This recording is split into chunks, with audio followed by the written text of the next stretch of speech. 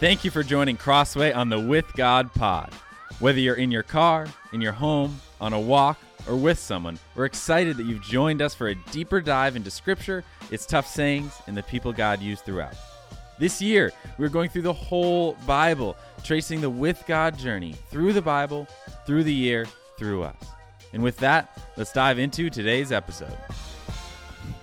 All right, everybody. Thank you so much for joining today. I am Chris Birch.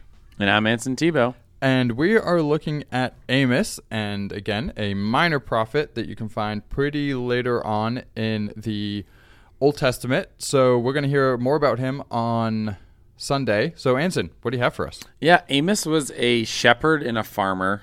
He grew up in the land of Tekoa, close by to Bethlehem, about 5 miles south, and the Lord came and just spoke to him to be a prophet. He did not grow up as a prophet's kid. He didn't grow up around prophets. He was just a shepherd and a farmer, and the Lord spoke to him during the reign of Jeroboam II, and around 760 BC. So if you read the books of Hosea, Joel, and Isaiah, he would have been a contemporary around them. And he was a distinctive prophet for a couple reasons, because he was just called to be a prophet, not because of anything that his family had done or anything like that. And I think, and he spoke powerfully and confidently the Lord's message. And I think it speaks to a little bit of the fact of there's sometimes I feel like I'm not equipped to do something because I didn't have this heritage or I didn't have this upbringing or things like that. And we can find ourselves not living into what God has for us in those spaces. But I think what powerfully shows in the book of Amos is someone who just relied on the Spirit, relied on God to speak in and through him. He wasn't a trained prophet, and nor was he seeking it, and the Lord just decided to use him. Amos spoke to the land of Israel mostly. He sometimes would speak to some of their neighbors, but most of his messages were aimed at Israel itself, and it was not a really popular message. He pointed out sin, pointed out God's righteous judgment, and many of the sentences within the book begin with, "This is what the Lord says: for 3 sins of Israel, even for 4, I will not relent." Like there's that just sentence of God has his judgment and will judge and will justly judge the people.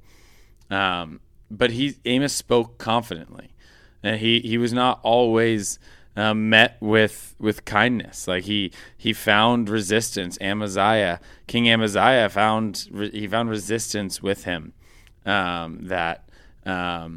Or Amaziah wasn't the king. Amaziah told the king about a conspiracy he thought Amos was bringing to him. And there's some apocryphal work that believes that Amos was actually killed by Amaziah. That is not confirmed in Scripture. That is in an apocryphal work, which is pretty much a book that didn't make it into the canon of Scripture. It's that we as a Protestant church believe and have. But what you find is Amos's book is just filled with imagery. It's filled with symbols. It's filled with a little bit of his life. We actually don't know a lot about Amos as the person. And even him dying is something that we don't for sure know. But he was a man who trusted God, and his book was only used twice in the New Testament, once by Stephen and once by James. His name isn't mentioned anywhere else. So it's somewhat just like I've grown up in the church my entire life, and he's somewhat of a nobody. I haven't read the book very often. Yeah. Never really hear it preached, so I'm excited to hear how absolutely how our pastors kind of work through it and how they preach out of the book. But it's a fascinating book about a man who was just called by the Lord and leaned into his calling by the Lord. It wasn't anything fantastic. It wasn't anything spectacular. It was just Lord called him to pursue him, to call judgment on the nation, to relay God's word to them. And there's one line in Amos 5:4, which is God's word to Israel, and also God's message to every human being, which is, I think, a powerful statement, is just seek me and live. Like, seek God and live. Like, what a powerful, almost like life verse. Almost, it's just like seek God and live. Like, live in the freedom that we have under the grace of under the grace of God, under the grace of Jesus, and live in that by pursuing him. Like, seek me and then live. Like, it always starts with seek me and then live. So I think it's a powerful sentiment that we can go into this weekend with, and I'm sure we'll have a lot more in depth on Amos come Sunday. But in the meantime, as you live Friday and Saturday and Sunday morning, let's go out and seek him and live our lives. Yeah, and it kind of reads a little bit like some of the other books as well, where it's a lot of like the Lord says, and then destruction, death, and all that kind of thing. Super uplifting. Yeah, very like just a ton of warnings to Israel and things like that. So it's not too far off from probably any of the other stuff you might have been reading over the last month or something like that. Definitely fits in with some of those lovely, happy minor prophets that are warning Israel of all their idiocies.